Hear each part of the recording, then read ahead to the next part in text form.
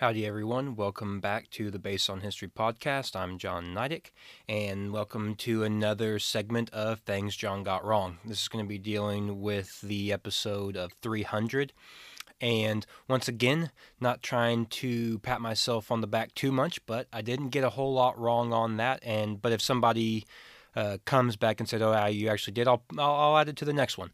But one of the things that I had kind of said, like I didn't know about it, was dealing with the Spartan spears and the part of the spear that they call the lizarder.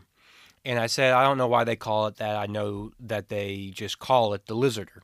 Well, it wasn't entirely true, and I went back and did a little bit more digging. Before I had seen through the research and it just already kind of knew that they had called it that, but all I had kind of found was that they call it the lizard because you can kill lizards with it. And I was like, well, yeah, I get that, but I was kind of wondering how that name came about, hoping that there'd be like a story or something like that that would kind of enlighten it a little bit more. The only thing that I have found so far that gave a little bit more description about why it's called the lizarder is that the way that they carry the spears in the back of the formation or while they're marching with them is with the spearhead up and the lizarder at the bottom.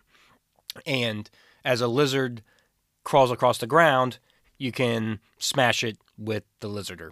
It's kind of a silly, like a little silly story to do with something that they would use to kind of kill wounded soldiers, their enemy soldiers on the battlefield with. And the term the lizarder sounds really menacing and kind of scary, but really it was like, oh look, there's a little lizard crawling across the ground and squash. So that kind of is a little bit more history on the part of the back counterweight of the Spartan spear called the lizarder. That's really the only thing that I kind of want to talk about for this segment, but we'll just a couple of things just revolving around the podcast. We've got more episodes planned. We're hard at work. I'm already doing research on the next one, and I'll tell you all about that in the upcoming weeks. And just want to shout out, we are over 100 followers on Instagram, and we're getting hundreds of views on Spotify and Apple Podcasts. We're getting hundreds of views on the YouTube channel. So I just wanted to say thank you to everybody who follows us, everybody who keeps up with us, and everybody who's listening. If you listen and you don't follow, please go and hit subscribe wherever you listen. And it really, really helps us out and helps the podcast going. And I just like to see the growth of it. It means a lot to me. I appreciate the support I've got from family and friends and strangers from all over the world. We've got listeners across the globe, listeners in Australia, Malaysia, Belgium, Germany, US, UK, all over the place. So, I'm not saying we're this massive, massive podcast, but I am blown away by the support that we've gotten already in this short amount of time with this small amount of episodes. So I just wanted to say thank you once again. And without further ado, we'll get started with the new episode of the Based on History podcast. All right, thank you so much. This episode is brought to you by Alexis Night Photography. Alexis is an award-winning lifestyle, brand, and wedding photographer based in the Cotswolds, England, specializing in headshots, family shoots, and event photography. Alexis has over 20 years experience. You can find her work and contact her for all your photography needs at alexisnight.co.uk. That's Alexis, KNIGHT.co.uk. We are also brought to you by Design Weaver Textiles. Based in the heart of the Cotswolds, Philippa Weaver of Design Weaver Textiles is a hand-tufted rug designer and maker with a passion for British craftsmanship. With 20 years of experience designing carpet for high-end hospitality, she is uniquely suited to bring a fully bespoke design and make service to you, taking care at each stage to provide a beautiful and truly unique work of art to your interior landscape. You can find her on Instagram at Design Weaver Tex. Again, that's at Design Weaver Tex. We are also brought to you by Vanguard Cattle. Vanguard is a small, family-owned beef operation located in the heart of Texas. Their primary focus is on registered Santa Gertrudis cattle for superior genetics, bull and female replacement for commercial cattlemen and meat production. Vanguard's family roots date back to the days prior to the Republic of Texas. They take much pride in offering strong, sound genetics and beef to other Texas families. You can find them on Instagram and Facebook at Vanguard_cattle or via email at vanguardcattle@gmail.com. Once again, that's at Vanguard_cattle or via email at vanguardcattle@gmail.com.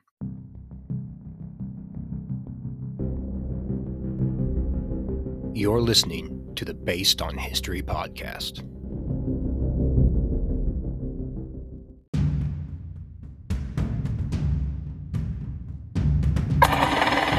All units, Irene. I say again, Irene. And we're going to kick him in the ass. We're going to kick the hell out of him all the time, and we're going to go through him like crap through a goose.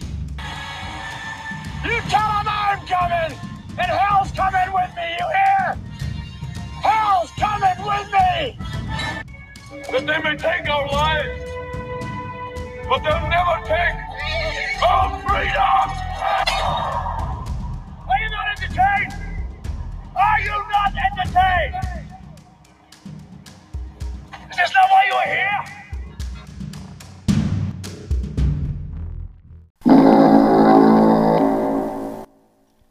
Howdy, everyone. Welcome back to the Based on History podcast. I'm your host, John Nyack, as always, joined by my beautiful wife, Alexis. Hello. And joining us once again is my brother-in-law, Ryan Schmidt. Hi. My brother. Your I said- brother-in-law. I know. said my But brother-in-law. last time you said your brother-in-law, you didn't actually tell anyone he was my brother. He Well, could be I married think- to your sister, couldn't Okay. he? Oh, That would be my beautiful wife's eldest I could've, brother. Yeah. I hadn't thought about that. And today we're going to be covering the movie Gangs of New York, directed by Martin Scorsese, released in 2001. And we'll just talk about, as usual, our initial kind of thoughts and what we thought of the movie. So, guys, y'all want to go first, and then I'll kind of say some of my thoughts. Sure. How were the characters? Well-developed characters. I liked the movie, and the characters were great.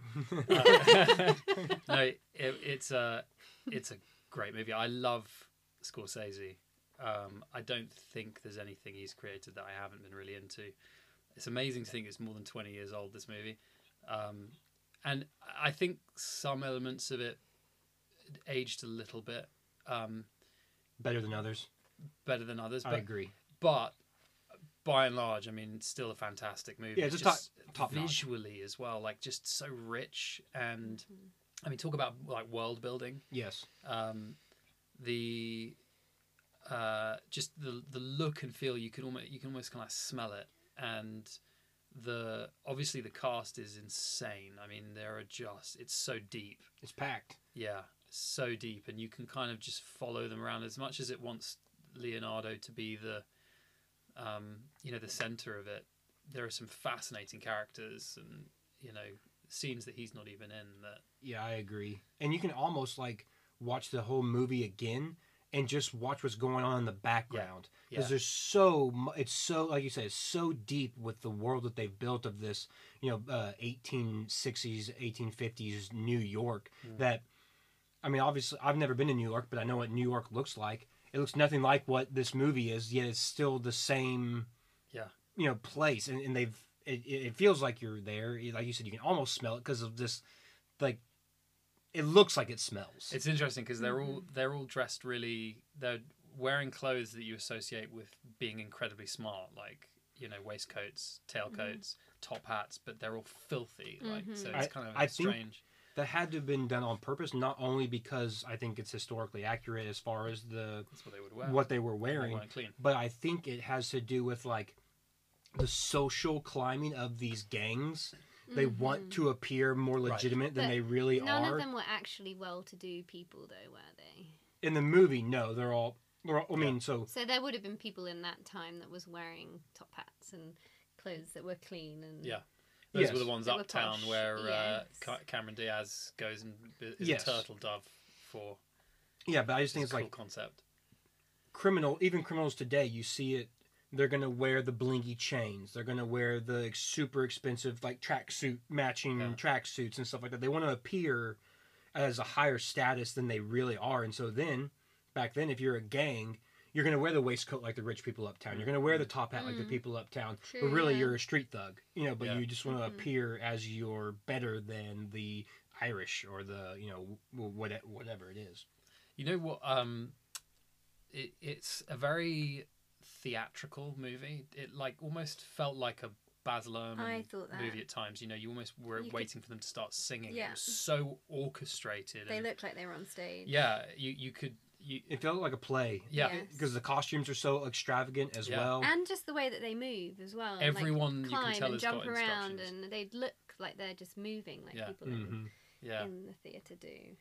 Yeah, the only thing that took me away from that was the editing. It's like so Scorsese, like just really punchy, and that you can't obviously do on the stage. I do wish that the blood looked more realistic. I thought it was way too bright red. It should have been like I was saying to John, like why don't they just like go to a slaughterhouse and get loads of actual blood, I mean, what if and they could use that. They have done and that then in it's movies. for yeah, real. they do Yeah. that in movies, but at the same time, sometimes people like, or might be a little squeamish, like, hey, we've got this real cow's blood that we're Yeah. gonna pour Yeah, all I know. over Plus, you. I know, they but it's they so much used more like a swimming realistic. pool of blood in that They movie. In that did, movie, they that when did. I finished the But movie, I was thinking It's that. just when it was kind of coming, like when it was sort of drying, it was just that really It's a little bright, too- that too bright light. colour. Because it goes really dark when it Yeah. coagulates, doesn't it? Yeah, well, let's talk about the cast for a little bit because it's so deep, and Hmm. and Leonardo DiCaprio is the main character, but I feel like when you watch it, it's Daniel Day-Lewis. Yeah. Like, I mean, he steals every scene he's in. He's Yeah. No matter amazing. if it's a small scene or a big scene, and they're obviously co-starring, right? You know, they're the two. He's the main bad guy. Leo's the main good guy. So they're both the main character. But I just feel like Daniel Day-Lewis's performance Yeah. He's incredible. outshines just everyone. He's by far Completely. He's phenomenal in that movie. And He's so scary. can you imagine a British actor doing that character and was it Daniel Plainview in There Will Be Blood? And not seeming like the same character. He Like, also does Abraham Lincoln. And, Right. I mean, a it's- typical British actor trying those three roles would just blend them into one. It'd be impossible. He just goes deep. I mean, Last of the Mohicans is Daniel Day-Lewis. That's what I kept on picturing. I mean, Yes. everything he does. I mean, he is a true method actor.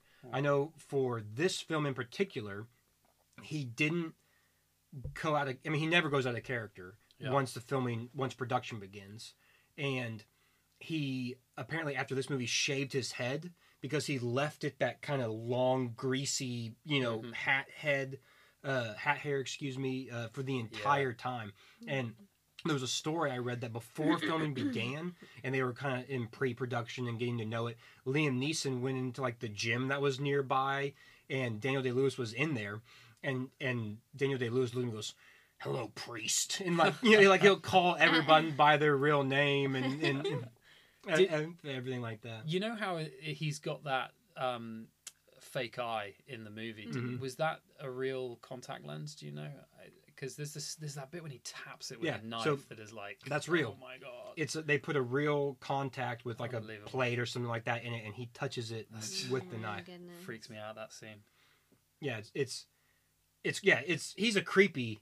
Yeah. He's a creepy character. Super menacing, creepy, unpredictable. I loved watching Leo last night when the internet's blown up with him recently.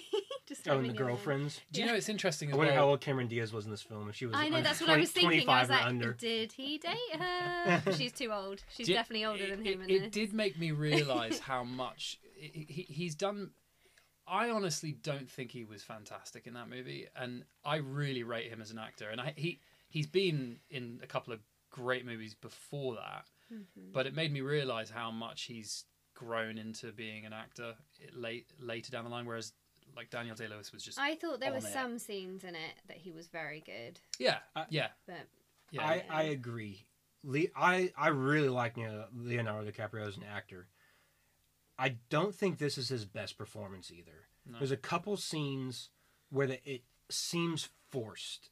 Some of the delivery seems forced. Overall, I don't have a problem with it. It's not like I'm sitting here trying to pick him apart. Yeah. There's just he has so many good ones, Yeah. and this is such a great film that his kind of just kind of like good, not great yeah. performance, stands out as not a great performance. Just my opinion. And he's got, the supporting cast. You've got Liam Neeson, Brendan Gleeson, John C. Reilly, Jim Broadbent, Yep. Stephen Graham, who's this British actor who's blowing up at the moment. I mean, there are Yeah, Stephen Graham, and then some of the Which one classic. is he? He was That guy. The Oh, Pudding yeah. guy, he was in yeah. that new Chef One Cut Brilliant movie. movie. Yeah. Brilliant. He has a small Isn't role he in Band of Brothers. the He's in Guy Snatch. Ritchie? He's He's in the excellent. Guy Ritchie Yeah, he's in movies, Snatch. isn't he? Yeah, He's actually that's the thing. I mean, everywhere you look, every scene. That's what I was. That you can watch scenes featuring between two side characters, and it's Yeah. amazing. There's a corner of it. For me, it was like Leo and the grown ups. The two men that find him when he comes back, and what's his name? The kid from E.T. grown up. Oh yeah. Yes. Oh, what's his name? I just didn't put them that together. dynamic, like I wasn't completely into it. But other than that, just such a fantastic movie, Yeah. and Scorsese nailed it, I think. We're talking about Leo's performance not being his greatest, which I still think. But I think the person who stands out as not fitting in is Cameron Diaz. Yeah, similar thing with Leo. It just sort of didn't feel. I wasn't completely convinced. Mm-mm. Like everyone else, whether they are an amazing actor or just a good actor or a side character or a major character or minor character, to me they all I believed it, especially in period pieces. I think it's important to find actors that are believable in that time period. Yeah. And to me, Cameron Diaz just didn't fit in that time period. It's not that she's a good actress. She's not a bad actress. And her acting in this movie is not terrible. Although her accent is pretty bad. Yeah. But it just, I see her and I'm like, Cameron Diaz. It'd be like if Tom Cruise was in this movie. Do you know what they should have done? They should have taken a tooth out. Like if she was missing a tooth, Yeah, I just that think it been would more have pulled it They off. should have done the She was too. They should have pretty. done the Charlize Theron monster treatment to her Something and like just that. made her. She was too shy. Like everyone else looked mucky as hell. Everyone's got dirt all over them. Yeah. She's a 5-point slum hooker thief, Right. and she's just like glistening everywhere she goes. Yeah. It did feel a little convoluted. It felt a bit synthetic when they were together sometimes. But hey, I mean, we're picking it. We're nitpicking. Yeah, We're nitpicking. exactly. It's a great film. Yeah, I mean it's amazing.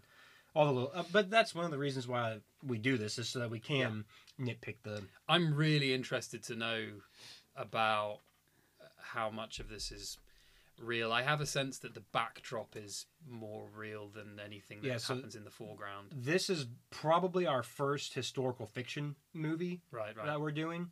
Now there are while we're doing it, we're going to get into all what they got right and what they got wrong. But one, they don't claim to be. This doesn't say based on a true story at the beginning or anything like that. Right. But I would say this is more a historical fiction movie than a bad history movie. Yeah, it's a fictional story set in a real, trying to be quite a historically because real there are environment. some real characters. Like his name is Boss Tweed in the movie. He's the politician. He's Guy with the one big of the eyebrows? he's one of the professors in Harry Potter. He was in Moulin Rouge. What's his I can't remember his name. David Hemmings, is this the guy you're talking No. about? Not this guy. Jim Broadbent. Oh, Jim Broadbent. Yeah, he's fantastic. So he's great. He's a Tammany Hall, which is that building, that political building, which is still in New York. You can go there; it's still there. Yeah. And that's all real. He was a real politician during that time. He was extremely corrupt, but none of the other characters are real. Yeah. Now, Daniel Day-Lewis's character in the movie is named Bill Cutting, which is like super punny because he's a butcher. Yeah. They call him Bill Cutting. But the character that he is based on is probably the closest comparison of a one-for-one real life to the character in the movie. And and that guy's name was William Poole. Okay. And he was a butcher. And he was a gang leader. But he was a gang leader of, and they say it in the movie, in passing by, he was the gang leader of a gang called the Bowery Boys. Oh yeah. So there was no gang called the Confederation of American Natives. That's made up for the movie. Okay. But their principles of what they stood for are exactly the same. No blacks, no Catholics. That very nativism is what they called it. Yeah. And then the Dead Rabbits is a real Irish street gang. From almost all the gangs are real. The Plug Uglies, the 40 Thieves, the Worcesters or the Chestershires or whatever they're called. Is he a second generation? Yeah, so he's a second generation American. Yeah. Or maybe a third generation American. His father died in the War of 1812. British, his father? His grandfather? His grandfather is probably British. Yeah. And because his father died fighting for the Americans in the War of 1812, which he Okay. talks about in the movie. And that it's not completely accurate or the same, but his father. Yeah. And so he was part of a political party that was known as the Know Nothing group at the time, and they were called the Native American Political Group or something. I think that's where they kind of got the Confederation of American Natives name from. Yeah. And they were centered around that nativism, white, the very waspy principles, white American, Anglo-Saxon, Protestant. Like this is what America was founded by, and this is what, and the main reason is they didn't want politicians being influenced by the Pope. And that's in America, it's always been a fear. That's why people didn't want John F. Kennedy to be president. He was the first Catholic president, and people were afraid that if we have a Catholic president, then the Pope is going to have influence in U.S. politics. Right. Okay. And it also has to do with jobs and racism and all sorts of those good, late 19th century. I mean, obviously it goes back even further, but what was going on in the U.S. at that time.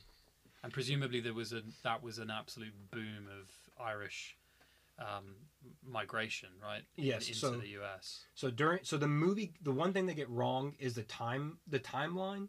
Yeah. So the reason you're getting all those Irish immigrants into America is because of the potato famine in Ireland, which was like 1845 to 1847 time frame. Mm-hmm. The movie starts off, the opening scene's in 1855, and then the most of it takes place in 1862 to 1863. No, hang on a minute. I wrote 1846 down because it said 1846 on when we were watching it. Okay, so yes, you're correct. 1846. The beginning, right, when he's a kid. When he's a kid. Yeah. 1855 is a year, and I'll get to it in just a second because that's a historical year. But yeah, so it starts in 1846, which is right, kind of where it should be.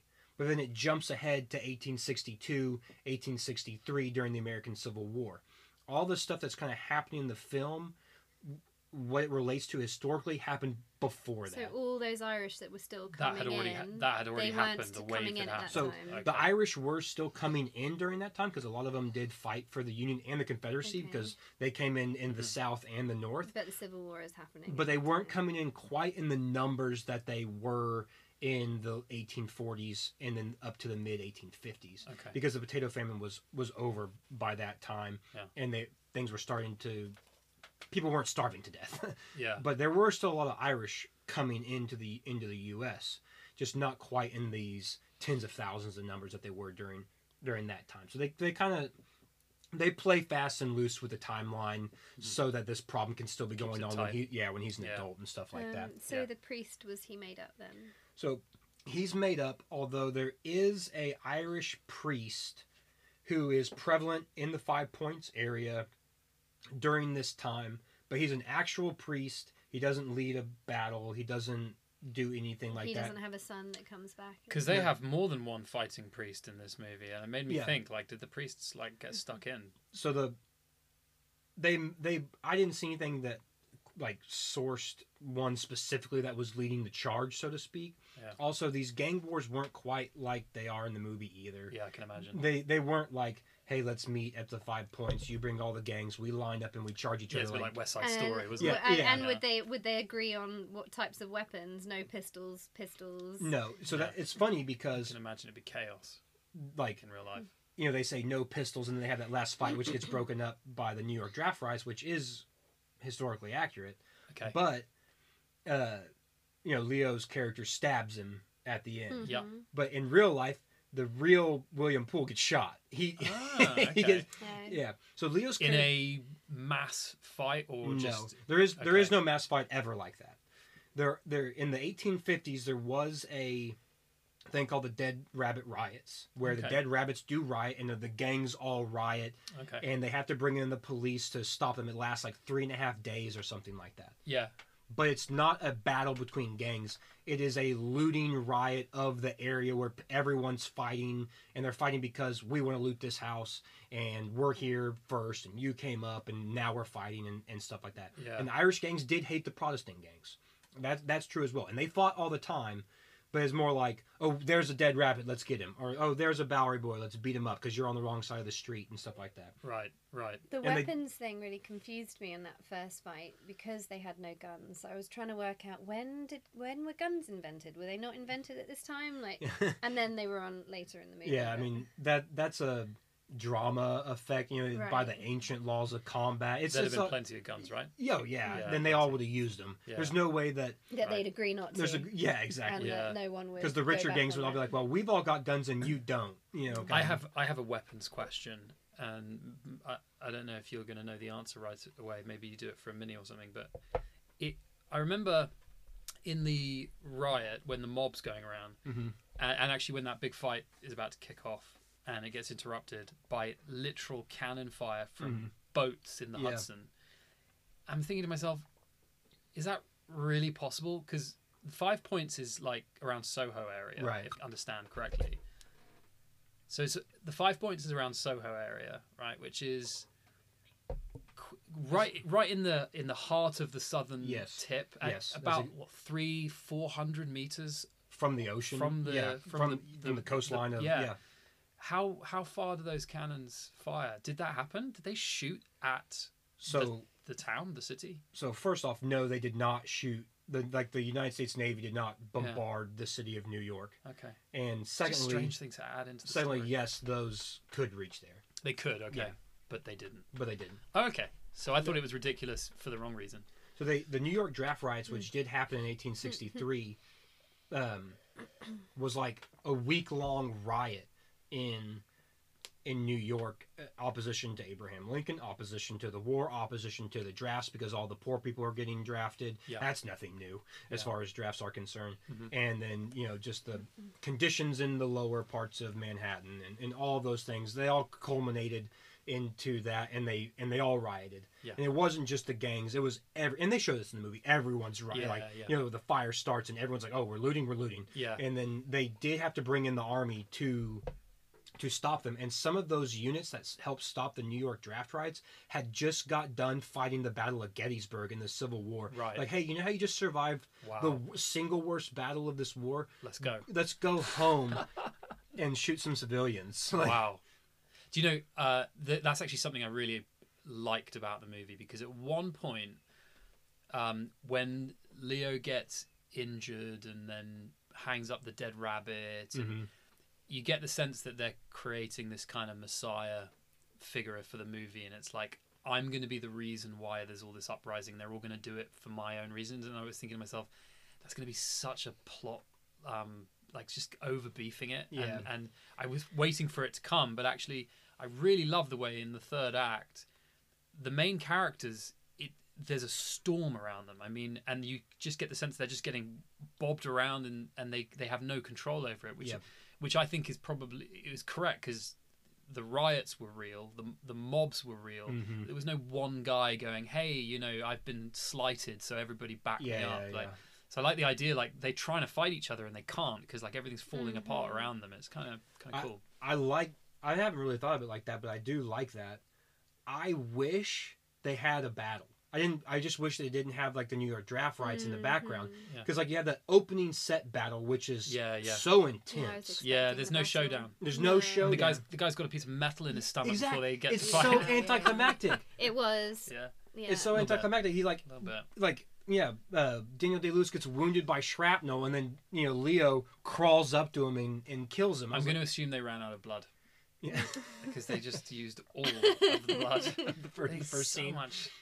But you're right. It is a bit. I know he would have done that on purpose. He would have said, "I'm not gonna just give you what you're 3-course meal here." Predicting, I'm going to play around a bit and make it about the city more than these two people, and it's.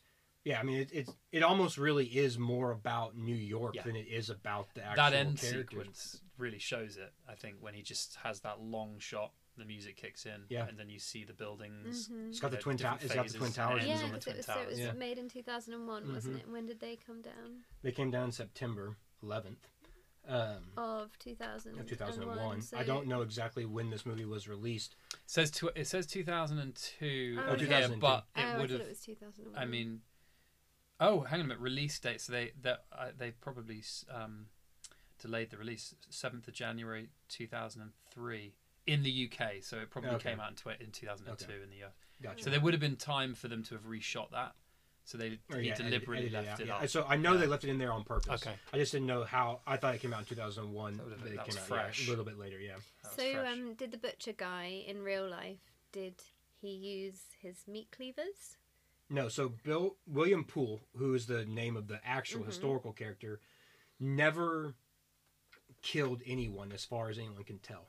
He was known as like a So nothing like that character. no. Well, so he's very similar. He was a butcher. He was leader of the Bowery Boys, which was the most prominent white Protestant gang in the area.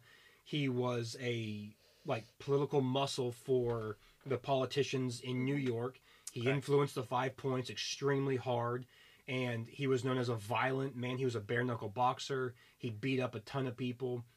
So he's very similar in a lot of ways. Yeah. It's just not the I kill the barber in his barbershop Right. and cut his head off with a cleaver Yeah. because I used to be a butcher kind of That's thing. kind of cool, isn't it? He's taken something very real and then said, right, you know, Daniel Day-Lewis will be the connection to historical reality, and then we'll just spin the story off all Yeah. around him.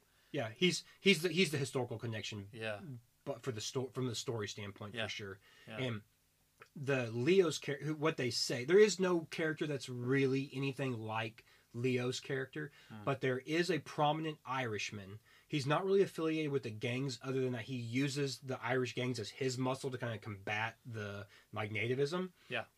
And his name was John. I can't even remember it now. It's super Irish. It's like O'Reilly or Mulaney or Morrissey. His name is John Morrissey. Okay. And he was an Irish politician who was against William Poole, and they were going back and forth, and then William Poole challenged him to a bare knuckle box in New York. They fought each other, and apparently John Morrissey was kind of like traditional boxing style and was kind of beating William Poole, and then he went straight street fight dirty and was gouging his cheek and biting his ears and had him on the ground and pummeled him till he was bloody wow. and nothing, and then they called the fight and Bill the Butcher won. Wow. And then some associates of John Morrissey the next year or a couple months later tracked him down and shot him, and he Okay. died 2 days later. That was 1855. So William Poole died in 1855. So in the movie he dies in 1863. So they kind of extend and shorten and Yeah. squash things around to fit the movie timeline versus the historical timeline. By far, the thing they get the most correct on a historical level is the sets. Yeah, The sets. it looked incredible. I mean, incredible. The old brewery, that big, massive brick building, Yeah. that's kind of like the Irish headquarters. Yeah. Real building that they built it all. Wow. They built this all on a set. I mean, and- the inside was like a cave. Yes. More Well, so than I a don't know about the building. catacombs. Yeah. What that was like, because New York is that area is super swampy. Yeah, So right. you wouldn't, and that's the 5 Points used to be a lake. They do have bedrock, don't they? Eventually you get to bedrock. Yeah. But the 5 Point area used to be a lake, Hmm. and then they filled it in because all the drainage and sewage was going into it. And it was kind of gross, and so they filled it in, and then they started building on top of it. But because it did such a shoddy job on it, everything started all that feces and manure that was in the sewage starts Right. all the gases release, Oh my and so the God. soil resettles, and it's a swampy, Disgusting. gross. Can you imagine? and that's why it was the Smell of it. the slums. smell. That's why it was the slums in there. Yeah. And Like you got the guy walking around spraying that not pesticide, but it was antiseptic spray courtesy of Tammany. yes, and that's because of all the mosquitoes, because of all the swamp area that was being reclaimed by the underneath. Yeah, it was disgusting.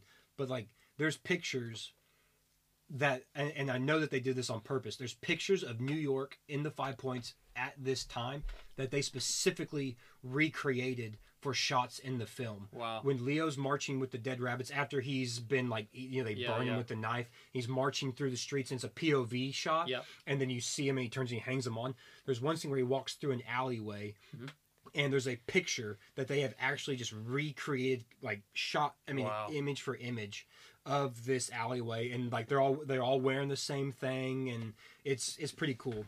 That's really cool. I mean, watching it, it felt so authentic. It looked really detailed and well done. Yeah, I mean, like the Bowery Boys, like the Know Nothing street gang, they wore top hats and plaid pants, and they tucked them in their boots, and they wore the little sashes, and they wore the little vests. And the Irish gangs are a little bit more poor, so they don't have quite the like dressiness to them, but everything looks extremely authentic. It's incredible the detail that went into the costumes and the sets and the buildings and all of that. When did the Italians come to New York? Later on. So the evolution of the Irish street gangs. Because I was like, where's the Italian gang? Joe Pesci. The Irish gangs evolve. So by the end of the Civil War and starting getting close to the turn of the century, all of these gangs get reformed into different gangs, or they get pushed out. And as you get the sense as well, a lot of them institutionalized, right? They end up running for office. They end up a lot of them do getting into the police. Like the John Morrissey, he was a senator from New York eventually, and a lot of these guys go on to be elected and things like that. But the kind of later wave of Irish that come in, they're not quite as poor because they're not coming over just because everyone's starving. Yeah. And they begin to form their Irish gangs as well, and they kind of are more what you would call like white collar crime, organized crime, more reminiscent of the kind of Godfathery Italian mob, the Irish mob style. They start pushing all of those kind of street gangs out, and they take over and divide New York.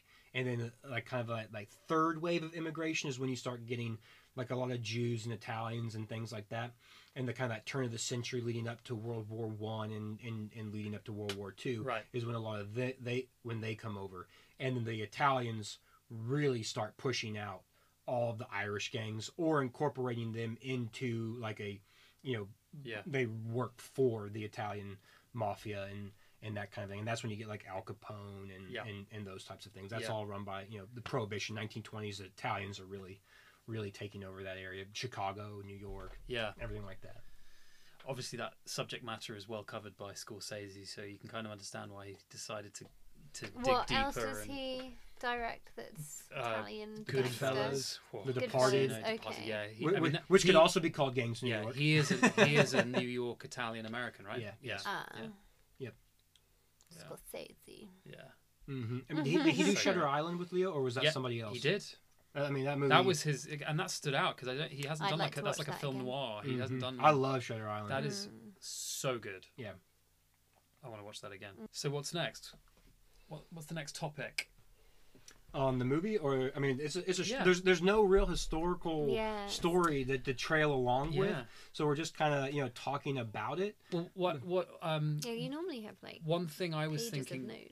of notes. You mentioned already, I think that the clothing seemed pretty correct. The social structure and there's a few times when they kind of explain it, or you really visually see the way the different classes are interacting, and there's that bit when I really like it when he follows Cameron Diaz uptown and she does her turtle doving, and I'd imagine that was exactly how it was. I'd imagine the really upper class neighborhoods were short tram away or whatever it was, a cart away. That's exactly how it was. And even so, they're in the 5 Points district. The Bowery district, which is where the Bowery Boys kind of operated, was like 3 blocks away, and that was considered middle class. Right. And so 3 blocks down the road, you have people working normal jobs and doing all those sorts of things, and then you go 3 blocks this way, and you might get knifed. Mansions. Yeah. Right. It's just and then further up is where you get the mansions and things like that. Yeah. It's. How far were they away? Do you know? I mean, it's all on the real wealth. I mean, it's not all on the island. Very big, is it? No, it's all on the island. It's crazy. Yeah. Oh, there was something. Oh, one of the things that we talked about Cameron Diaz's accent being so bad, and the movie gets a lot of flack for its accents.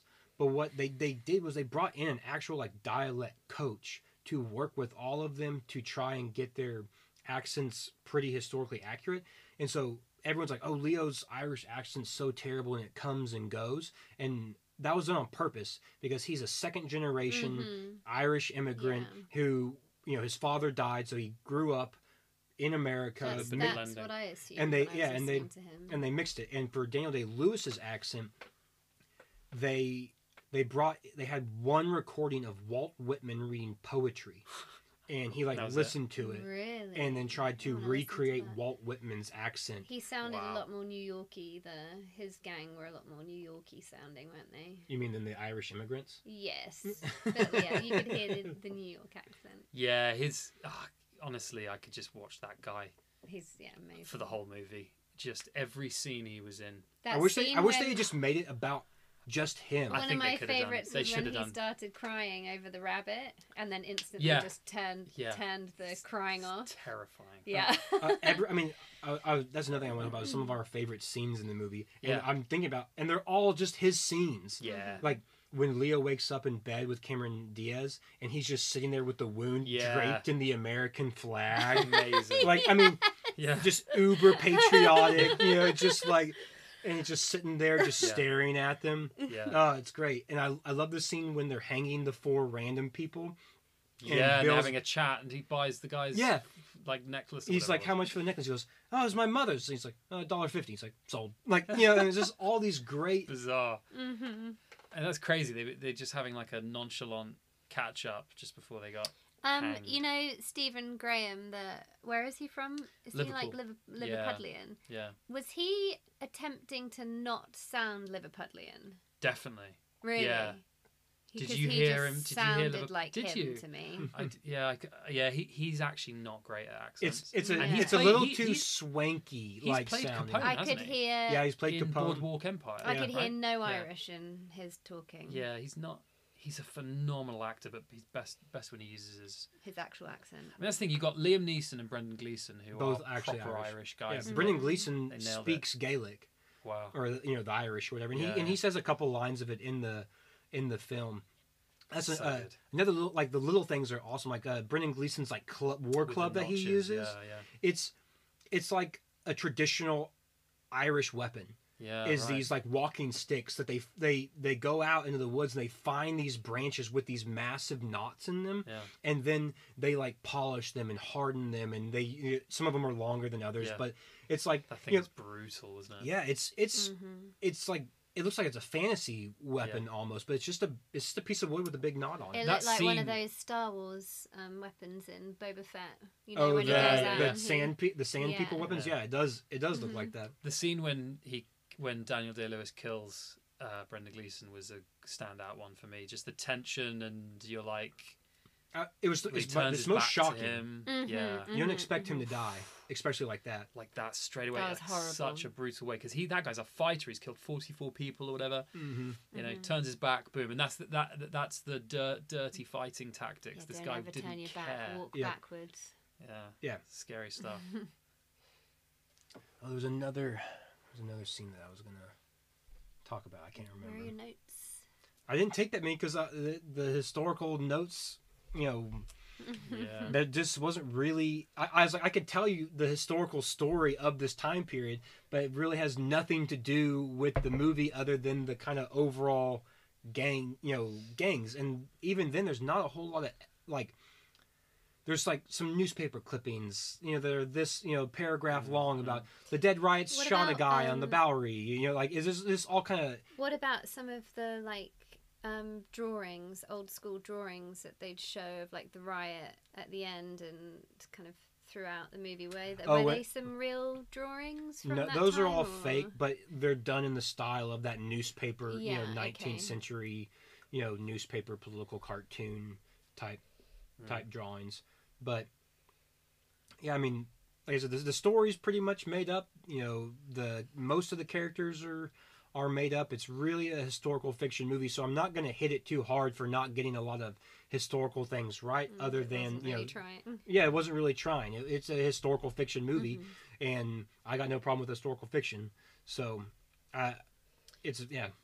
I just assumed because we were doing it that it was going to be historically more accurate and based on history. It was one of the movies that I was wanting to do, and it was one of the movies that y'all had talked about. So I was like, hey, let's do it. You know, because we had also talked about doing more historical fiction movies. I mean, another Daniel Day-Lewis. We've got Last of the Mohicans on the list to do. That's historical fiction, and there's a ton of real history in the backdrop of this fictional story.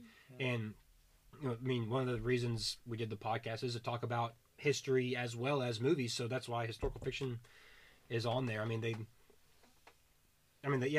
get a lot of things historically right. The Irish coming over and all those things. I think something like between 1.5 and 3 million people in Ireland died of starvation. Wow. You know, from the potato famine. Around the same number of people left Ireland, going other places. Most of them went to the UK. Didn't you say the potatoes were only introduced to Ireland after they were a New World? Yeah, potatoes are a New World food. So then Ireland became dependent on potatoes, and then there was a famine of potatoes. Wow. So that's kind of ironic, isn't it? The Irish potato famine is it's a sticky subject because it's very politically charged because of the kind of like hierarchy structure that they had going on. You know, you had royalty and you had lords and workers and serfs and all those types of things. And to make it cheap enough, basically the lords and the landowners encouraged the poor people in Ireland to eat the potato because it has a lot of starch and it has a lot of calories in it. It's a super cheap food to grow, and the potato that they were growing in Ireland at that time was a massive potato. And basically it was like they became dependent on it because everything else, the crop was sold. And so it kept the poor because they were solely dependent on the potato, but it kept them like strong enough to keep working these massive, land for these massive landholders. And then so when the potato famine came, it was really only the poor in Ireland that were affected because they're the only ones that were really relying on eating the potato. Right. And there were some that were kind of like, this might be a good thing because we've got too many poor people, and then when you get too many poor people, they riot, for better wages and for all of those sorts of things. So like they debate about like, was the response delayed because they didn't know it was going to be that bad, or was it like a calculated delay to be like, hey, let's thin the herd a little bit before we start doing anything. And so like that's kind of like when you talk about the potato famine in and of itself. But the Irish, they just don't want to die, so they're going to go wherever they can. They go to the U.S. A lot of them went to England and everything like that. It lasted 2 years. There was another one in like the 50s, like 57 or something like that. Not as big, but a lot of people died. And the Irish potato, it's extinct. It's not even around anymore. Wow. And apparently it was a terrible potato. Apparently it tasted terribly, but that's what they were dependent on. Yeah, it reminded me of that scene in the was it The Mayor? So who was Tammany? Who was Boss Tweed. That was who was Boss Tweed? He's like a senator for the New York's district of that area. Okay. He's a politician. And the guy, they're having like they're playing snooker, and there's the other guy there, and they talk. He says that line about paying half of the poorest population to kill the other half, or something like that. It's kind of similar. That very kind of similar. Thinning out. I'm trying to remember what was the guy with the really bushy eyebrows? What was his? He's the announcer in Gladiator. Yeah. So who was he? What was his? Another politician. He was just another politician. Yeah, I mean he's obviously not a huge character. I don't know his name. I don't know who he's supposed to be. He could very well be a real politician. Yeah. I didn't look him up. Yeah. I mean, but that it's all a power struggle, right? Because in the movie you've got Boss Tweed, the politician, who has an alliance with Bill the Butcher for power, and then he's going down to the docks and giving the Irish bread as they come off the boat to get their vote. So he's playing both sides. He doesn't care. He doesn't care about any of them. You know, I mean, like the movie really plays that. Like they really make a thing of that. The whole like it's like a sausage factory in terms of like getting votes out of people. You know, getting them to getting conscription straight off the boat. Just this like, you know, there's so many people that just flood them in. That election scene was quite amusing, actually, wasn't it? When there's elections like that all the time. Getting them the beards shaved and haircuts and sending them right back. They did stuff like that. That's historically accurate. I mean, I bet. I mean, how in my opinion, the elections haven't changed all that much. It's just more electronic now. But back then, they were known for just being completely fraudulent. And I think in a mayor race in New York during this time, there was like, I'm going to make these numbers up, but let's just say there was 100,000 people in New York completely.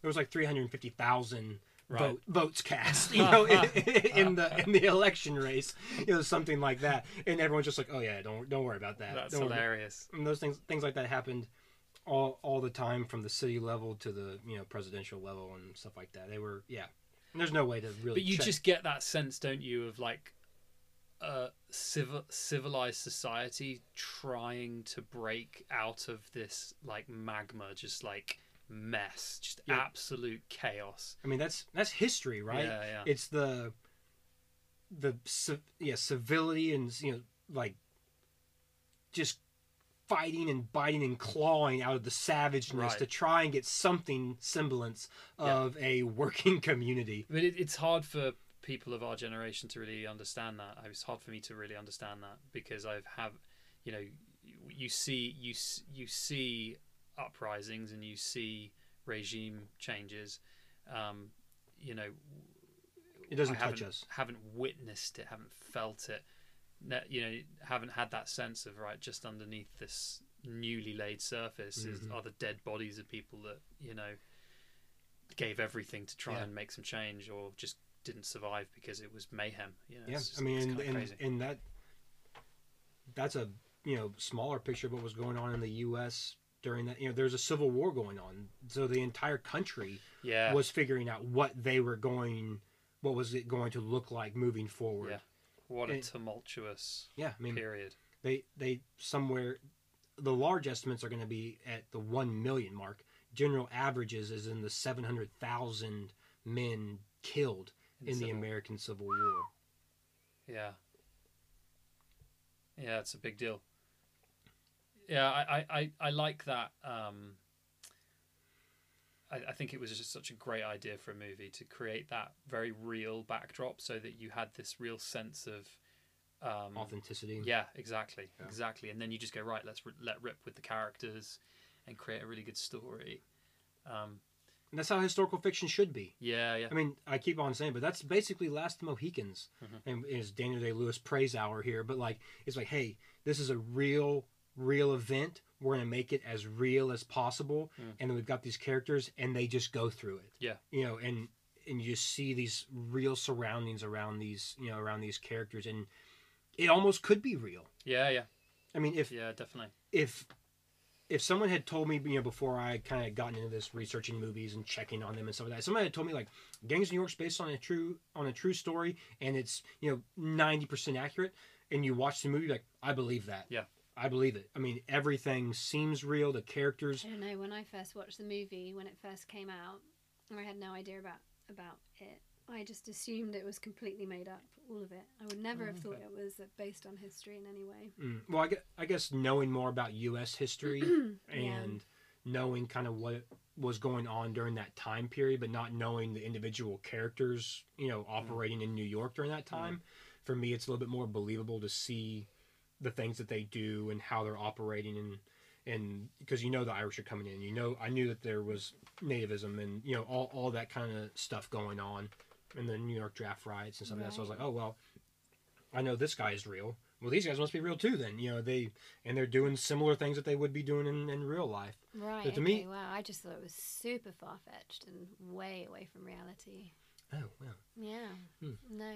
It's so far beyond my experience of New York. I lived there for 5 years, and even hung around that part of the city. Part of Is it still called the 5 Points? No. There's a place called the 5 Points. It's like a restaurant or something. It's Oh, not. There's not. It's not a. Okay, it's well, not a that's road. cool So that the somebody's five kept the it. 5 Points don't exist anymore. I think Worth Street still exists. Yeah. That's the only one of the original 5 Point streets that still is there. Right. Mm-hmm. And I know one of the like corners of, because it doesn't. There's not even 5 streets. It's completely different because But do you know where that area is? It's Yeah, Chinatown. yeah. Part of it is Chinatown. Yeah, and that's the thing, because there's a lot of, relatively speaking, historical buildings in that area, but they're like Industrial Revolution type.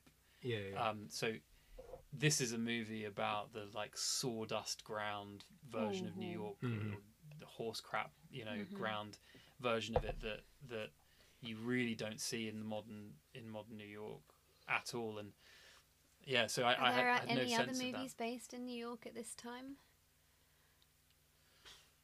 Wow, goodness, very broad question. I don't know. I have to. That I guess that you just. That you know I mean, of. the movie. It's not in New York, but the movie Lincoln with Daniel Day-Lewis again playing That's Abraham so Lincoln crazy, isn't it? is taking place, At that time. but in Washington D.C. So it's a similar type of city, similar time frame, and you look at it and at the same time you're like, oh wow, that doesn't look like Washington D.C. The roads are dirt and there's horse poop everywhere and there's horses everywhere. That kind of a thing. So you can kind of see that similarity. But I think the ambitiousness of recreating a New York of that era is such a big deal. I can't imagine that there is a movie that's. There's probably some that are much more like insular. Yeah, for sure. Like Yeah, definitely. older movies, maybe. I can't think of any. Oh, another thing that they got right in the movie is the like competition between the fire brigades. There's a scene where the house is on fire. That was crazy. Yeah, there's like 30 some odd different volunteer fire brigades. They fight each other. It's just wild. There's a newspaper article I found that literally like describes that incident where a house is on fire. 2 different fire brigades show up, they fight each other, and that house, they don't even start the fire, and so they go and loot the other houses on either side of it so that they can get the stuff before the fire spreads into the adjoining buildings. And the one guy puts the barrel over the fire hydrant to hide it from the other.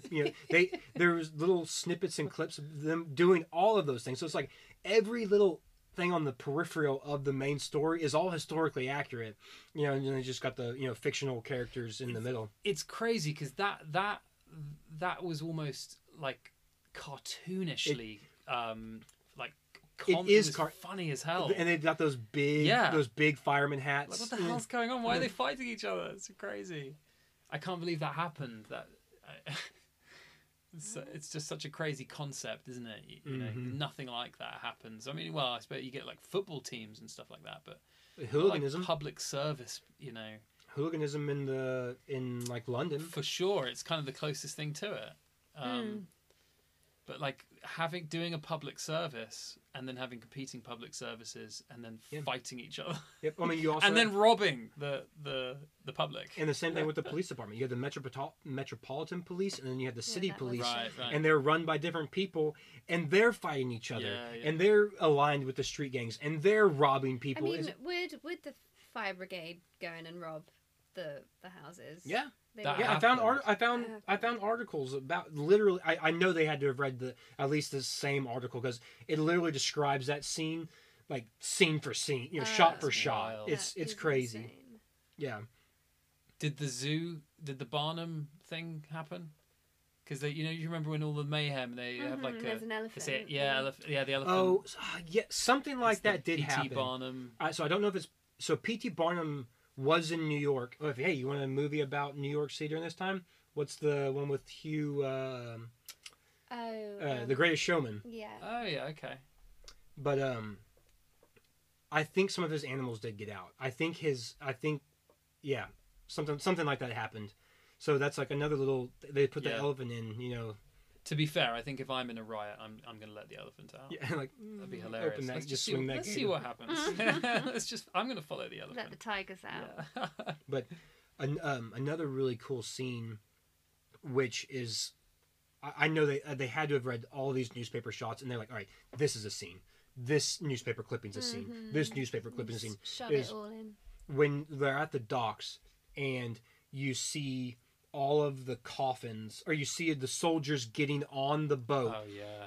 And like, this one makes you a private in the U.S. Army. This one makes you a U.S. citizen. And then they literally got off the boats from Ireland, signed on, enlisted in the army, Fight for your got new country. right back on the boat and sailed down south to fight the Confederacy and they're getting on the boats that just carried all the dead soldiers back home. That's wild. That is wild. And so, like I said, there were still Irish coming in, and there was a whole Irish brigade of Union soldiers that basically did that. They got off the boat in Ireland, got back on the boat in New York, and then went to war before ever even actually getting a foot into the U.S. That's a bummer. Hey, you want to go fight for a country that you're not a Yeah. part of, and they're fighting for a reason I you mean, have that's no one idea what you're That fighting. is one hell of a way to prove citizenship, isn't it? Yeah. Like, immediately stake your life.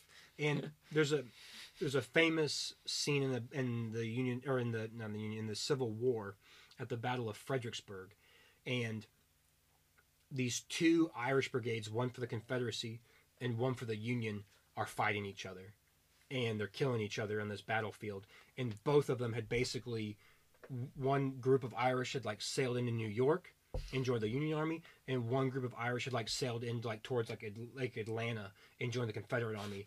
And then they're both just like, by whatever cruel joke, they end up on the same battlefield fighting each other. What the hell?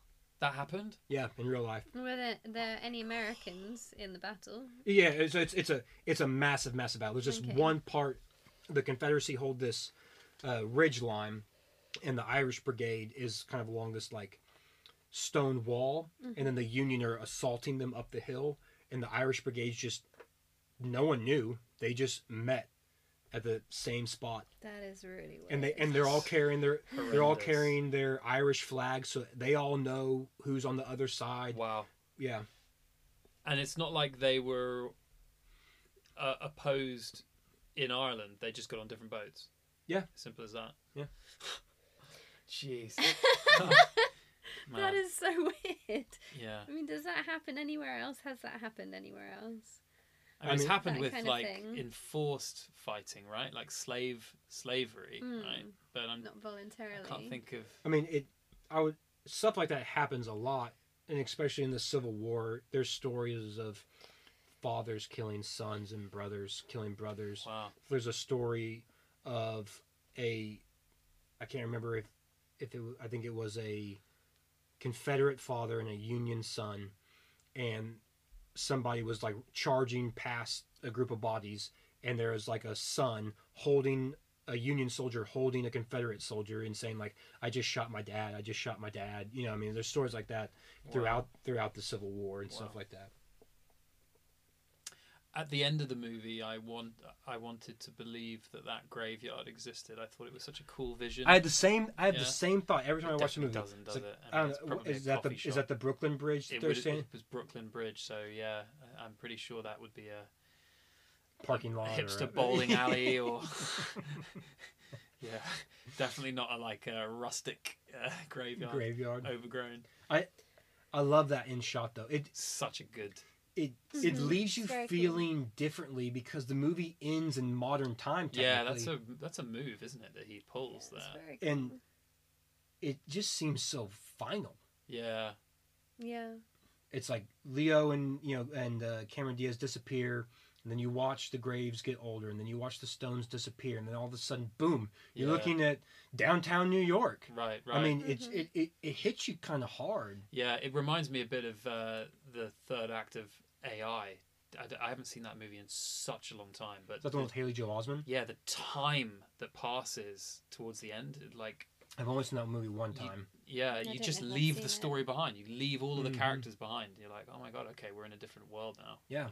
And it's like a palate cleanser, isn't it? Mm-hmm. You've been in the slums, visually smelling what's going on, and Yeah. now you've got the boom and the Industrial Revolution and the the Twin Towers. Mm-hmm. Yeah, it was a really good ending. It's just, I think it's just such a unique movie. There's nothing else. There's no other movies like it. Yeah. Right. Martin Scorsese's done Goodfellas and he's done The Departed, and those are both amazing movies. But there are a lot of other gangster movies. There's a lot of other corrupt cop movies. You could take like Steven Spielberg's Saving Private Ryan, which is like the pinnacle of World War II. But there's a ton of World War II movies. Yeah. I mean, this might be the only, especially in like our lifetime, about the street gangs of New York during the middle of the 1800s. I remember when he was filming it, someone saying he's making a movie, it's called Gangs of New York, and it's going to be set in this time, and I just thought, that is so cool. I can't wait. It was such a great idea. Yep. But yeah, I mean, it was ambitious to make the movie he made, because you could have made it much smaller scale. For sure. And really only been about a smaller number of characters and stuck to that, slightly more the way he tells his gangster stories, really. Mm-hmm. But he made, like, literally, it felt a bit like him and Baz Luhrmann got together and made a movie. Like, it really had that. Speaking of The Greatest Showman, I think that's a Baz Luhrmann movie. Oh, really? Yeah, he did. Really? He did Moulin Rouge and for sure. and Australia. Like this, it's based on history. Yeah, but it's as fanciful as you saturated with color and exactly. And this movie, like we talked about earlier, those costumes almost have that feel. Yeah, that play production. Feel to them, and I think if somebody else had done it, the movie could have come across as kind of campy. A little bit corny almost. If it didn't have the same writing and the same script and the same actors and stuff like that. And the sheer amount of incredible violence. Yeah, and there's like the massive amounts of mud that they were, smearing over everybody. I remember watching the movie the first time, and that opening scene hit me like a gut punch. Yeah, the opening scene's phenomenal. Because it's like a set piece battle like Braveheart or Gladiator, but no one's wearing armor. There are a couple swords, but like no one's carrying like actual battle weapons. They're carrying meat cleavers and hammers and like glass knuckles, and they're sharpening like boot heels and things like that. It's honestly, so gritty and just straight up brutal brawl. The pipes playing. The long shots where it just pans out and like backtracking or dollying or whatever it is, and they walk them out, and then it just expands and you see all of the people. That storytelling, with the exception of the child acting, that storytelling is phenomenal. That sequence of father and son opens it up. Walk. Yeah, because you see all these characters and you kind of get who they are, and then you have that showdown, and that is such a great way to kick off. I mean, Brendan Gleeson hits a guy with that club, and you see his legs snap in half, and then you see, like, it's a split second, but you see a guy get fish hooked, and you just see his cheeks start to tear. It's not really long enough to watch it, but it's like your brain knows what you've seen before your eyes tell you what you've actually seen. And there's little things like that through the entire battle scene. And I was probably too young when I first watched it, because I remember just being like, overwhelmed, a little overwhelmed. But that's the thing, like you say, you could watch that scene twice in a row and then say, I'm going to look at this part of the fight this time. There's so much going on. I tell Alexis that I do that. When I watch movies over and over again, start to look off. I start to look off in the corners to see all the little things. I wonder if there are any like mistakes that people have spotted. In choreographed mass fights, always you get some real classics. So the big one in this movie is that if you look at it, right before Daniel Day-Lewis stabs Liam Neeson, it's like the scene right before it, and you see somebody with an axe chop Liam Neeson's arm off, or like chop it, and then it cuts back, and then Daniel Day-Lewis like comes up and stabs him, and then but if you look when Liam Neeson's laying on the ground, like right before he dies, you can see his arm is like all mangled up and everything like that. So they miscut it and they edited it a little wrong. Yeah, I mean, there's also one scene where if you look in the background, it's pretty good for a battle scene. There's one scene where there's two guys and they each have like a club or an axe, and they're like they're just like kind of like doing that in the background, like warming up. Yeah, like like when you're a kid and you play with sticks and you just do like side hit, top hit, side hit, and you can see two guys doing that just for a split second. It is so hard to be like, right, okay, there's 500 people here or whatever, 400 people here.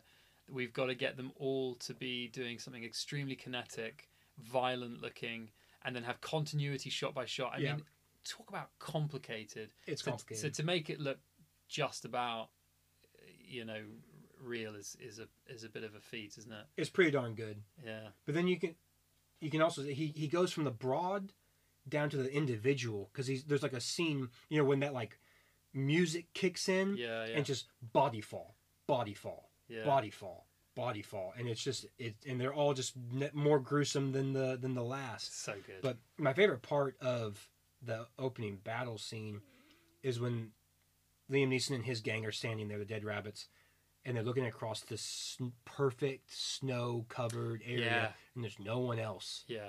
And then all of a sudden, like, your eye picks up movement before you realize it, and then all of a sudden there's like 20 guys coming out. You're like, no one, movement, boom, dudes coming out of everywhere. Yeah. They slowly walk up, and they've got the top hats on, the blue set.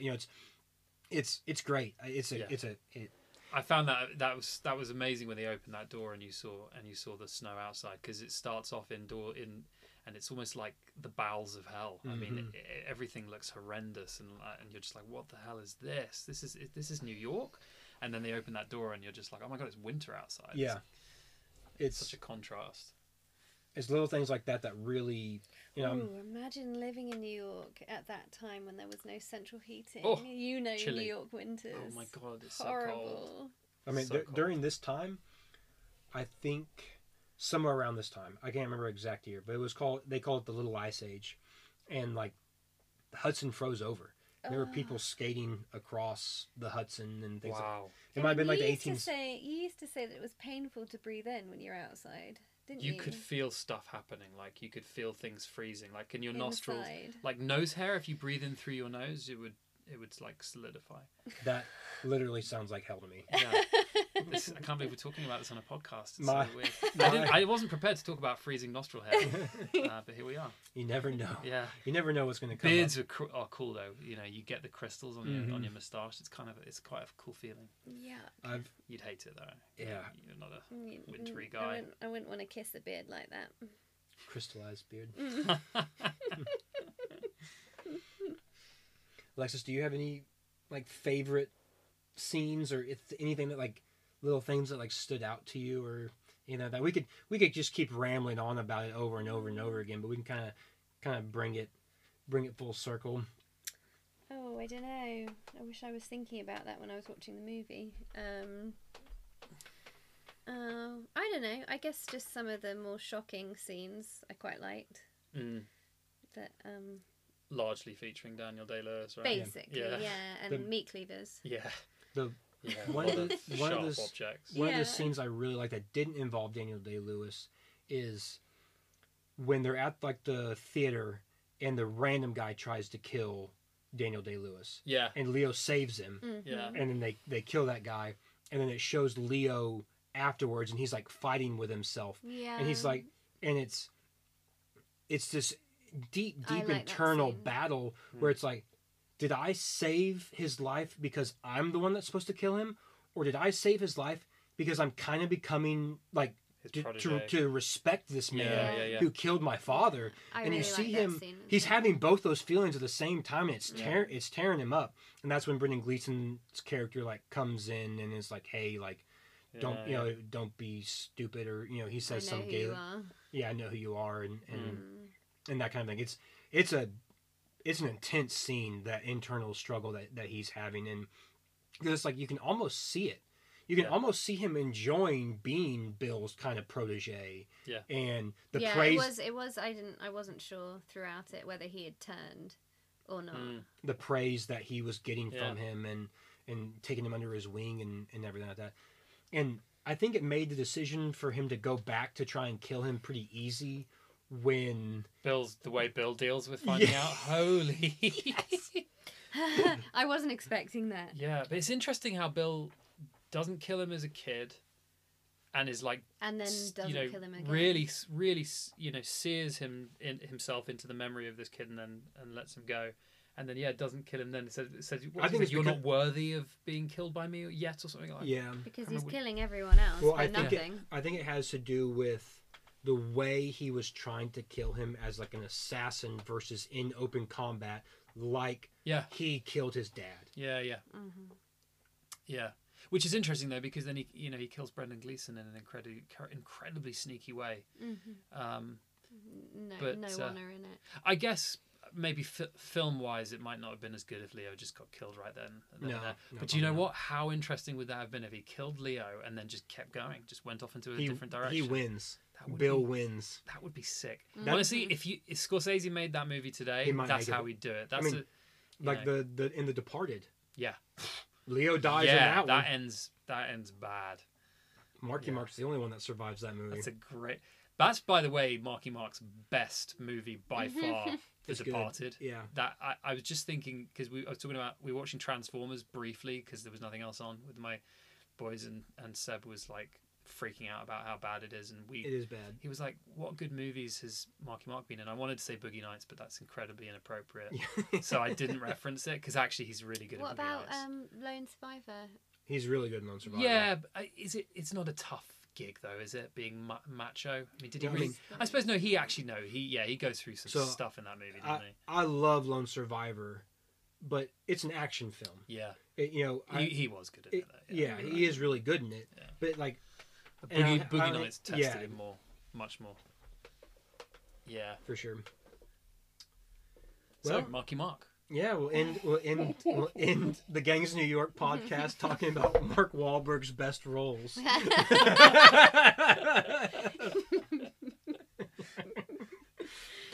Is that gonna do it for us?